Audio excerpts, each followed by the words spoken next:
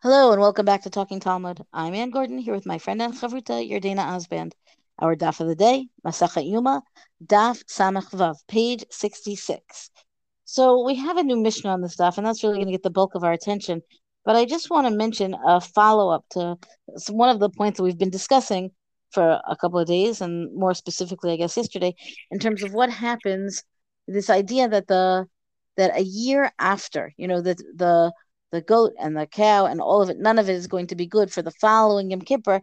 The animals have to be disposed of, meaning they have to be set to pasture and they have to be allowed to die. And on this stuff, we have some of the questions, Yardanas, that you specifically were asking yesterday, namely, but why does it have to die, right? Like, why can't it simply be left to pasture, get a blemish, be sold, be redeemed, right? The same way that there's a general procedure in place for when something goes wrong with consecrated property to be able to redeem it and carry on, right? There's not usually an expectation of just destroying it or allowing an animal to die.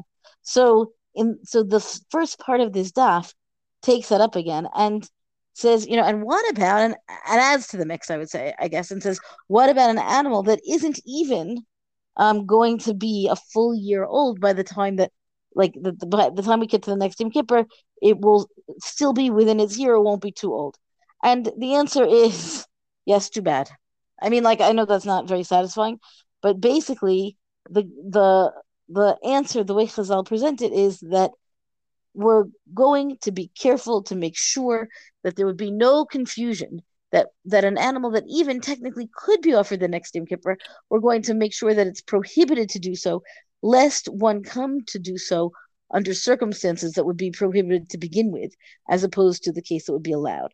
So, for whatever reason, that I feel like we're still circling on the motivation here, but the underlying cause, but the idea that anything that is used in 1 year of Yom Kippur with the goat, meaning and the other sacrifice, whether it is, um, well, again, if there's a regular goral and the two goats go their respective ways, then there's nothing left to talk about.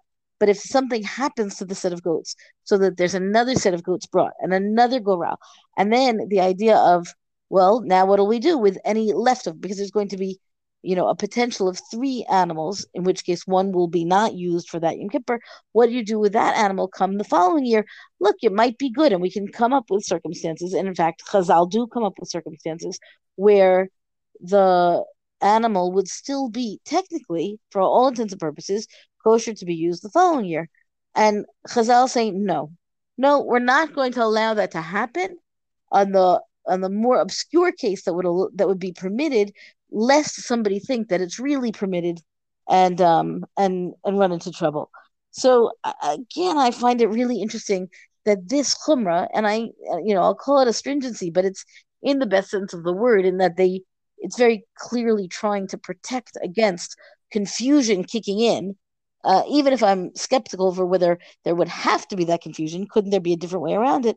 It does seem to be taken incredibly seriously, and conclusively, right? Meaning, we saw some open discussion yesterday. Here, the Gemara closes it, right? We do not push this. Yeah, the Gemara thing is very taken. This scenario with the cow and the goat, and it's quite amazing how much time they spend actually discussing it. It really is. So I'm going to actually move us along, I think, now to the new Mishnah. The new Mishnah, I was still talking about the scapegoat. Matnitin. Balo etzel seir mishtaleach. Right, so we're still talking about the Yom Kippur service. We're still talking about how the Kohen Gadol will come over to the goat that is going to Azazel. V'somech shtei yadav alav. He does what's called smicha yadayim. He puts his two hands on the head of the goat. Umitvadeh, and he confesses. And we've talked about this confessional before. Here, here it's listed as part of the procedure. Omer, and we have here the text of what his confession was to be. Ana Hashem, please God. Chat'u, avu, pashu. The implication is that all of Bnei Israel, all of the people, all of God's people, have sinned and transgressed and sinned, right? These are all different words that basically mean a violation of God's word. L'fanecha amcha Israel, meaning they've done this before you, your people Israel. Ana Hashem, please Hashem. Kaperna l'chataim v'lavonot l'pshaim shechatzu v'she'avu v'shepashu l'fanecha amcha Israel. He says, please, his plea to Hashem is to atone for the sins and the transgressions and the violations that were sinned and experienced and all the transgressions in place before God, meaning those conducted by Bnei Israel. Kikatuv b'Torat Moshe Avdecha Lemor, as it is written in your Torah or in the Torah of Moshe Rabbeinu, Ki bayom hazeh yichaper lechem letaher etchem mikol chatoteichem lifnei Hashem titaru. We have a verse from Vayikra that says basically that God is promising to make sure that the home will be purified, that sins will be atoned, right? Meaning all of this is in the Mishnah as ritual, and yet it's very much the essence of the day, and to the extent that it is listed explicitly in the Torah itself. So the Mishnah rather continues, V'kohanim va'am, and for those, I can't speak to all nuschaot, all liturgical formulations, but for those who daven from the same machzor that I use, this formulation will be familiar to you from the Yom Kippur liturgy. V'kohanim va'am ha'omdim ba'azara. So the kohanim and the people that were standing in the temple courtyard, kishahayu shomim shem hamafurash shehu yotzei mipi kohen gadol, when they would hear the name, the explicit name of God, come out of the name of the Kohen Gadol, meaning he's in the Kodesh Kodeshim, and he's uttering the name of God for the one time a year that anybody does it. It's one person, one time a year. So everybody would hear it. They would bend at their knees, they would prostrate themselves, and they would fall on their faces. And they would say, and again, this is presumably together, right? Baruch Shem Kavod Malchuto Leolam Va'ed. Blessed is the name of His glorious kingdom, meaning God's glorious kingdom, forever and ever. That the degree of awe and being impressed, right, is such that it literally brings the people to their knees, so that they can just kind of it reads as a spontaneous utterance of blessed is God's glorious kingdom. Of course, if you do it every year and you know that it's coming, it might be a little bit less spontaneous. So what happens after all of this, the confession from the Kohen Gadol, he would give the string, I guess, Misaru, he would pass it on to the person who's going to lead the scapegoat out into the wilderness. Hakol ksherin laholicho, ela shasu kohanim gedolim keva, v'lo hayu menichin et Yisrael laholicho. So what happens? So it's an interesting deal. At the end of this big drama, we get a small halachic point. Namely, halachically, it would really be acceptable for anybody to accompany the goat out into the wilderness. Hakol ksherin laholicho. Anybody is kosher to do so. But elishasu kohanim gedolim keva, once they affixed which kohanim gedolim are going to be, they fixed the practice of how it's going to happen. So then they said a Kohen Gadol is going to do this, and not one of the rest of Bnei Israel who's not a Kohen, right? Technically speaking, it would not invalidate the avoda, but there's a fence here put on the whole practice, right, to make sure that only Kohanim would be doing this. And then lastly in this mission, then Yardain, I'm turning it over to you. Amar Rabbi Yossi Masev Holecha Arsla. So he says there's a story about a person named Arsla, who's going to illustrate how this whole story, how the above part of the Mishnah was not always the case. Meaning Rav Yosef is present in this Mishnah to be a dissenting voice on the practice. Masev Holicha Arsla, what did he do? V'Yisrael Haya. He was an Israelite, meaning one of Yisraelim as opposed to Kohanim or Levium, right? So there was this person, he was a Yisrael, V'Keves Asulo Mipnei Habavliim Shayu Mitalshim B'Sa'aro V'Omrim Lo Tul V'Tzei. So Kevin ramp. Why? Because in Jerusalem noted in our preparation, here we are again, where the Gemara, in this case the Mishnah, is mocking those Babylonian Jews, right? So they've made a ramp for the goat that because of these Babylonian Jews from Yerushalayim, what would they do? They would pluck the tafshin, the sarah, they would pull out the goat's hair, and then they would say to the goat, take our sins, tul v'tzei, take our sins and go, meaning don't leave them with us, which is a really dramatic presentation, I guess, of the sense of, I don't know if we're going to say vicarious atonement, but certainly the idea that the goat has some ability to carry our sins literally, to dispose of them, to atone for them.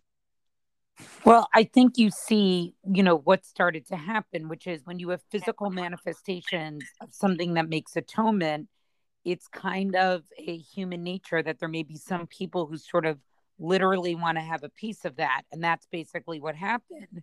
And I think that was a perversion of what what a korban is or what it symbolically was supposed to mean. And so they quickly had to, change the procedure so that people didn't actually have physical access to the goat itself. Yeah, I think that makes sense. I think it's exactly what happened. I just think it's kind of a shame that we're. Oh yes, people are always predictable. There's nothing new. I mean, it's not shocking that this happened, but it's interesting to say that it's sort of acknowledged was a problem and how they solved it. I just want to point out two things in the Gemara, and I apologize. I have a little bit of laryngitis today, so my voice may sound a little quieter than usual. I'm laughing at you. I have laryngitis every day. I should apologize all the time. I feel it today, but anyhow, hopefully it'll be better tomorrow. I've had it for a few days.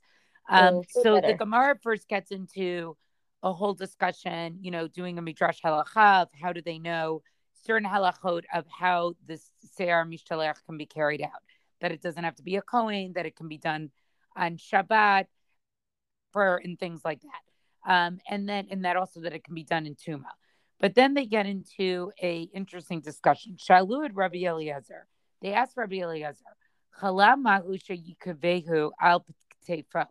what if the goat becomes sick, right? Does the person carry it now on his shoulder?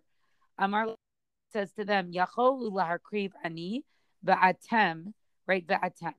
Is it kind of gives a weird non-specific answer? And he answers to them, he says, is it, meaning the goat, sort of healthy enough, right, that it would be able to carry you and me together? He's sort of saying to them, this isn't something that's really going to happen. Any goat that they pick is going to be a good enough goat that it's going to be so healthy, it's never going to be needed to be carried, right? And it's going to be so healthy, he's jokingly saying, or not jokingly, I guess, but sort of brushing off the question by saying the goat could even carry you and me.